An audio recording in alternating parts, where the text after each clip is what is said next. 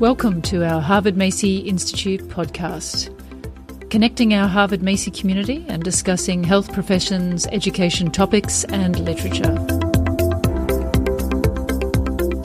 So welcome to our next Harvard Macy Institute podcast. I'm Victoria Brazel, and today we're going to be talking about evidence-based learning strategies, looking at a paper from Medical Teacher. And in order to do this, I'm joined by Felipe Pisa and Holly Gooding. How are you both? Great. I'm fine. Thank you so much for the privilege to be here with both of you. Thrilled to be here and excited to talk about Felipe's paper. Excellent. Well, I'll do a couple of introductions right at the outset. So some of you might know Felipe Pisa. He, in his day job, is a critical care physician and head of ICU in Sao Paulo down in Brazil. And perhaps more relevant to today's conversation, he is a Harvard Macy Institute scholar from 2017, returned faculty in 2018 and 2019. And he also is a Harvard Medical School alumni for the Masters in Medical Education class of 2018. So very interested in all things medical education. And he is the first author of our paper today. And while we're still doing introductions, the Harvard Macy community knows Holly Gooding well, but as some of you may know, she's the Associate Professor of Pediatrics at Emory University School of Medicine, also a lecturer at Harvard Medical School, and of course the co-director of the Harvard Macy Program for Educators in the Health Professions. And believe me, listeners, that is very abbreviated bios for these two stars. But let's talk about our paper. So this is Felipe, first author in Medical Teacher August last year, a paper titled Awareness and Usage of Evidence-Based Learning Strategies Amongst Health Professions, Students and Faculty. And this is going to be a complement to the Educators Program in October 2020. And just before we get into that paper, Holly, looking forward to this, but a bit of uncharted territory with doing it virtually and online. Yes, so this will be our first time doing the Educators Program entirely virtual due to the global pandemic, of course, although we did do the Leaders course virtually, and you got to participate in that as well. And it went amazingly. I was just so pleased at how we were able to use the technology to connect and to form those community relationships as we always have. And as it relates to Felipe's paper, I think there are things we can do to enhance learning in the online space that relate to these evidence-based practices. So really excited to dig into that as well. Yes, I have a feeling that topic may become a feature in a future podcast because many people are navigating this, and we've seen lots of fabulous online resources, including in the HMI chat and HMI community hashtags about how people are navigating this transition. Okay, so let's get into this paper. So as we said, Medical Teacher last year, and I'll just give the sort of short synopsis. This is a survey-based study of the awareness of evidence-based learning strategies by both students and faculty. And in fact, it shows some pretty ordinary learning study habits. And the conclusion, we'll come to it in more detail, but basically say we should probably spend more time teaching students how to learn, not just what to learn. So Felipe, give us a little bit of a background. Why did you write this paper? Well, so as a physician and as a teacher, I always wanted to improve the way to learn and to teach. And when I was at Harvard Medical School and Harvard Macy programs, I was very interested and unaware of the best learning strategies. So I'm very glad that Holly was my mentor, because when she posed that question for us during the Harvard Macy program, most of us that were there that are interested in improving ourselves as teachers, as physicians, as healthcare professions, we were unaware of the best learning strategies, of the evidence-based strategies. So that was really a big surprise for me. And then right after that question and those days, I came up to Holly and said, Holly, this is fascinating. Can you help me out with this research? I would like to do the same question that you did today for a lot of students, a lot of faculty. Do you think that's feasible? That's interesting? And I'm really glad that she jumped in and said, I think it's very important as well. because that's the way we learn better. So that's the beginning of the story. Yeah, and I think it has relevance, doesn't it, as we think about ourselves as teachers, but certainly as learners as well. And I agree, it's a great session that Holly does in the Educators Program. Well, Holly, that's a nice cross to you. I know it's a very detailed session, and I'm going to put you on the spot here and maybe give us the couple of minute version. What do we mean by these evidence-based learning strategies? Well, it's funny. I hadn't actually thought about this, but hearing Felipe tell his story made me realize that the listeners who listen to this podcast are going to have a leg up when I do this quiz. So essentially, to take it a little bit back, because I love stories too, Liz Armstrong, who is our director of the program, came to me when I was teaching in a couple of different parts of the program and said, I'm getting a lot of questions about the evidence behind our teaching strategies. Is that something you could look into and prepare a session for us?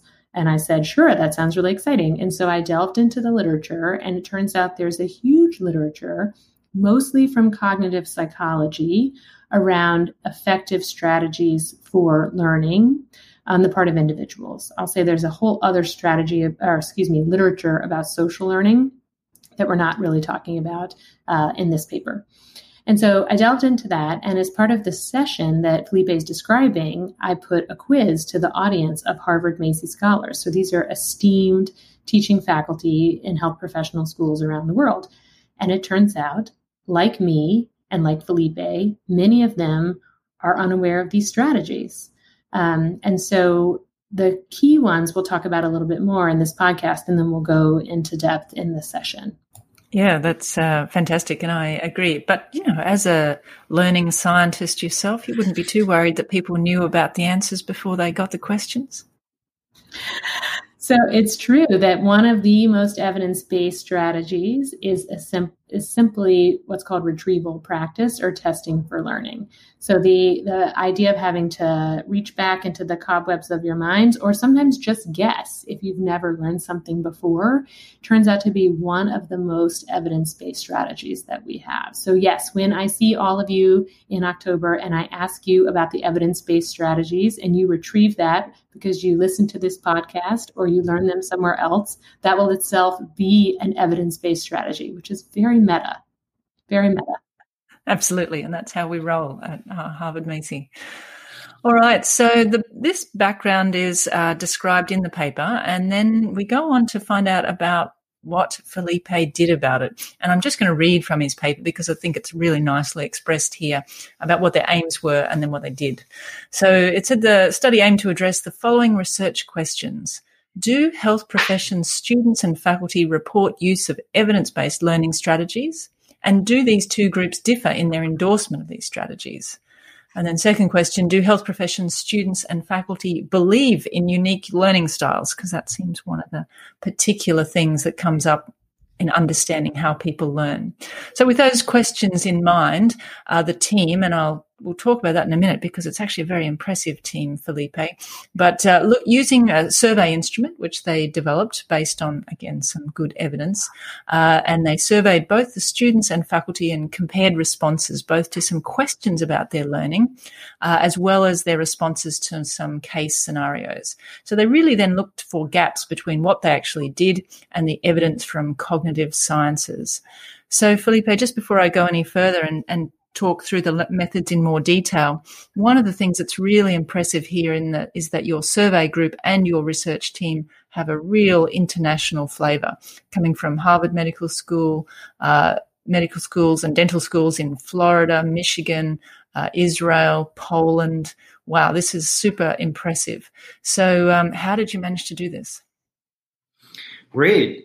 So going back to what we were saying previously during the Harvard Macy course, that was very impressive how people from around the world were there to learn more and teach better. So after I figured that out with Holly, she said, why don't we talk with this community here and ask them if they want to be partners with this amazing study? And that's what I've done. So at the end of the program, she let me announce and talk with all of those people that were there and share my thoughts, share my ideas. And guess what? That's what you see in this paper. And I'm really glad that not just this paper, but after that, we could approach better, we could talk better, and learn from each other. Excellent. We'll come back to a little bit of this process with Holly in a minute. And I'm just going to pick out a couple of the questions so that people have a little sense of what we're talking about. So some of the questions in the survey include, how do you decide what to study next? And asking, do you do whatever's due soonest, or do people actually set out a schedule? If you quiz yourself while you study, why do you do so? Is it because you think you learn more through rereading? Are people using highlighters, the dreaded highlighters? And so it asks a series of these sorts of questions. So that survey was sent to the students. The faculty had a slightly different but similar themed set of questions. And you got a response rate, which for surveys is probably pretty good, somewhere between 20 and 30%. And then the findings are summarised really nicely in the paper in some tables, and there's some supplementary information with the actual details of the question. And look, the headline for the findings is there's a wide gap between what science has learned about effective teaching and learning and what our health profession students and faculty report doing. And again, to sort of flesh that out a little bit, most students decide to study whatever is due soonest. Even though most students said they would test themselves with questions or practice problems, many still reported using non-evidence-based study techniques such as rereading, highlighting, and cramming. So, Felipe, I guess it's always easy when you look back to think, oh, I wish I'd done it differently. But tell us, what do you think on reflection? Did your methods get you the answers to the questions that you'd hoped? So when I was thinking about the study, I read almost everything about awareness and metacognition, about the learning strategies. And I was glad that many of those researchers outside the medical field, they were very easy to connect and communicate. Even one of the authors of the Bible for this, that's the Make It Stick, Henry Rodiger, he answered one of my emails and said, well, I think that's a really good idea. I think you guys should go forward. So I went to the literature and saw what was already done. And we could find out that in the health science, in the health profession, we couldn't see any of those questionnaires or those surveys really being applied. So to make this story short, we analyzed most of the surveys that were already validated outside the medical field and did slightly some adjustments in these scenarios to make more reliable, to make more real for the health professionals. We improved and we tested. So we did a little pilot with some students and faculty at Harvard. So they also gave us more feedback. So I think it's a good instrument. It fulfills what you're trying to find. But we still knew that it's a self-reported survey instrument. Yeah, so just before we go on to more of the results, Holly, this is actually pretty fundamental, isn't it? The measurement problem. Short of putting fMRIs on people all day, it's a challenge. And what do you think about how we know what people are actually doing in their learning strategies? It's a great question. I just have to underscore Felipe's tenacity. He was such a joy to work with as his research mentor. I still remember the day he came to me and said, I emailed Rodinger and he emailed me back. I mean, it was so cool, right? To email one of the greats in our field or in the field of cognitive sciences, and sometimes you just have to ask and put yourself out there. I also remember the day that he found the survey instrument, which was really great because we had been working on developing our own survey. And then he found one that had been, again, employed in several higher education settings. And as he described very eloquently, we went through the process of pilot testing it in our setting so we could validate its use there. But you're asking a somewhat different question, which is, well, how do we know what people are really doing? And I haven't actually seen a lot of research on that, but it would be quite interesting, especially now that we're all online, to embed, for example, things on people's devices so we could see how much time are they rereading, how much time are they really quizzing themselves, to actually have objective observations of people's study habits would be interesting. I think another thing that we really toyed with, Felipe, was trying to get other objective measures of people's performance. So, for example, their performance on board-style questions, other high-stakes examinations. And for a variety of reasons, we decided not to go down that path, at least in this paper. But it's really an interesting question. And I think just the awareness of these techniques, as demonstrated by a self-reported survey, it is the first step. And clearly people are not even aware. So I still think the finding is really interesting, even though it's self-reported. And in fact, maybe even the assessment via the survey tool is in fact itself an intervention. It'd be interesting to see if people who had participated in the survey actually have become better learners in themselves. I know that was not the intent, but it may actually have been one of the impacts. All right, so one of the other things that I wanted to turn my attention to in terms of the results is looking at our role as teachers, because we've talked about what did the survey find about learners, but one of the other things that we really want to think about is what about what we do? And I'm just going to again read from the results here. Although most students reported their study habits were not influenced by their teachers, the majority of faculty said they discussed study techniques in class. So we've seen this gap before, what teachers think they do and what learners think their teachers give them. So it seems that the teachers think they're recommending some effective study strategies, although not all the ones they recommended did align with the evidence base that we've developed here. But certainly the students didn't seem like they were getting much sense of instruction from their teachers. So Felipe, did you want to sort of comment on that for us? Yes, great. And as you were mentioning, after the survey, we wanted to give them something back. So at the end of the survey, automatically there was a YouTube video, very short, 6 to 7 minutes, showing the best learning strategies. What is evidence-based? What is recall? What is interleave? What is spacing? Generation?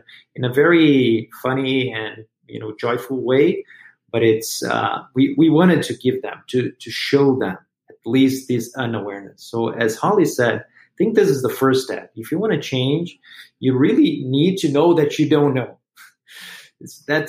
Otherwise you're just going to think, well, I'm doing well, as the teachers are telling us. Well, I'm telling them. They're not just using, but the students are saying they're not. So I think that's very important. Absolutely. Holly, I can't imagine you were entirely surprised by the findings of the study, either at the student or faculty end. I was not surprised, and you alluded to this earlier. I thought one of the interesting and particularly, I think you used the word sticky misconceptions is the idea about learning styles. One thing that was interesting, though, was that it was actually the teachers who most strongly identified with the idea that students have different learning styles. So I think it was 91% of the faculty who responded believed that, in contrast to about 53% of the students, still a high number, but not as high. And I wonder if that does reflect a bit of a generational difference. So learning style theories were very, very prevalent, certainly when I was growing up. And I think when many of the faculty were either themselves students or early faculty, the idea that some students learn by touching and other students learn by listening and other students learn by reading. And this idea that we should just teach every individual in the way that they learn best. And it turns out, as Felipe has said, this has been widely debunked by evidence-based studies that show that there's some consistent strategies that work for everyone, and we should be using those for everyone. And while we may have learning preferences, or we may identify that we like to be hands-on or we like to read, those are not actually, there's no evidence that teaching only to our preferences enhances our learning. Very nicely explained. Thank you. I agree. It seems sticky. People are very attached to the idea that they've got a special way that they need to learn or teach in some cases. All right, so before we come back to what we're going to do about this, because obviously that's one of the key reasons to do research, I did want to delve a little bit further. As we've intimated a number of times, Holly, you are the research mentor here, but you're also the link to doing research both with and within the HMI community. Did you want to make a few comments about that? Because this seems a success story. Yeah, and again, I think Felipe is being pretty humble, but I think it's his actual humility and just kind spirit and collaboration that was a big part of what made this work. So every year we welcome hundreds of new scholars across our 5 programs to the Harvard Macy community, and they come with individual projects. But many of them find connections and say, well, I'm interested in this, and so are you. Could we do a collaborative project together? And so I think this is a really great example of how that can work. And Felipe gave some very clear guidelines about things you need: clear communication, decisions about authorship upfront, ethics approval, or in this country often referred to as IRB approval. Is that going to go through one site or multi-sites? These are some of the logistical details that need to be worked out. We do have a process at Harvard Macy specifically for helping to connect people and also for people who want to study the Harvard Macy community itself. So Felipe's project is an example of many Harvard Macy scholars coming together to do a multi-site study of their own faculty and learners, which has one set of issues. We've had other people who want to actually study our community because it's quite a unique community. And I know you have just done a podcast with someone, Dr. Louise Allen, who did just that. And we will help people work through those various approvals and processes. All right, well, let's get back to this idea about what we do next with our research findings. And I'm going to put both of you on the spot here. How are we going to help students and faculty learn better, having established this level of awareness? Felipe, can I ask you first, where to from here? Great question. So I think one practical way to see these findings is going direct to students and tell them and show them how we learn better. This is the evidence. So talk to them, show them. So that's, I think, it's the first part. Get them on board as well, as we didn't know, so probably they don't know. The second part is talk with your peers, with the faculty. So if you're doing faculty development and you're thinking about a course, a program, a curriculum, how would you design this curriculum, the syllabus, in order to have the best learning strategies binded together, embedded in your course? So you have a course for 6 months or 6 days. How can you do from the very beginning, posing questions, making retrieval, generating, interleaving, spacing? It doesn't matter how much time you have, it's just the way of thinking differently. And as I can tell you, a very practical thing I had in this past few months, I had the challenge to build 220 ICU beds during the COVID-19 pandemic. So as a head of one of the biggest ICUs in the country, I needed to hire a lot of physicians, and critical care physicians were not available anymore. So we needed to invite pediatricians, orthopedics, very different physicians and backgrounds. So how could we teach them very basic critical care support?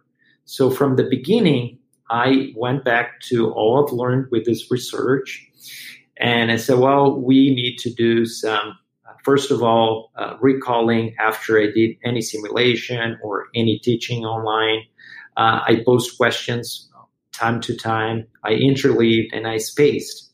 So I knew that was very hard to, you're not going to transform someone into a critical care physician or emergency physician in a few days. But I knew that some key elements were really, really important to treat those patients. That was very surprising. So after a while, I'm keeping asking them. I said, "Wow, you're going to keep me asking the same questions?" I said, "Well, that's what the evidence shows." So that was really cool, and I'm glad I was aware of this to teach them, and we had amazing, great results throughout this experience. Yeah. That's a fantastic example, Felipe. Thank you for that. And I like your comments too about how this actually needs to be embedded. As with quality improvement, we can't make this a matter of effort. It has to be a matter of design. So, Holly, similar thoughts, different ones? Where to from here? How do we foster this metacognition?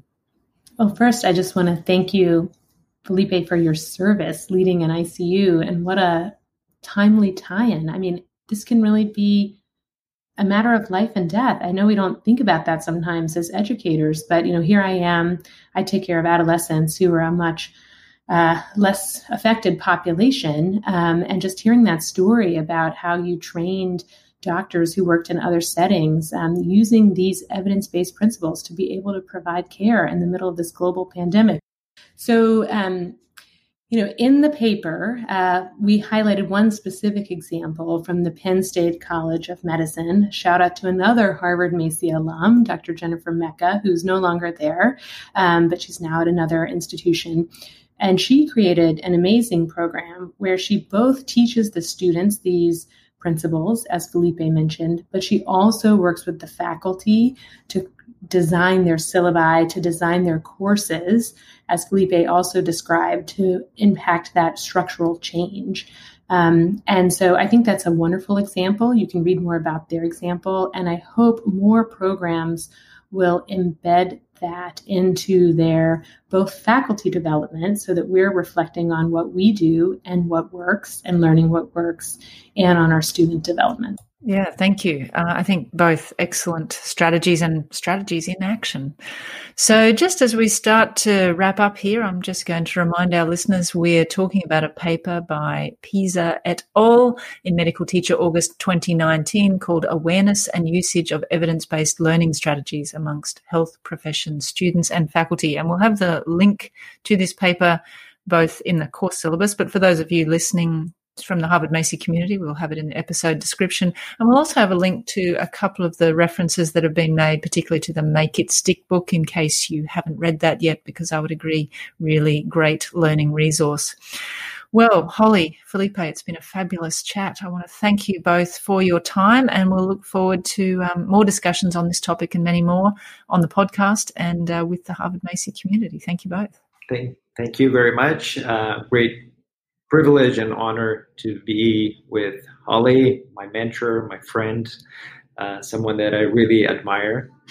And thank you so much, Victoria, for the invitation to be here. Really, really glad. Thank you so much.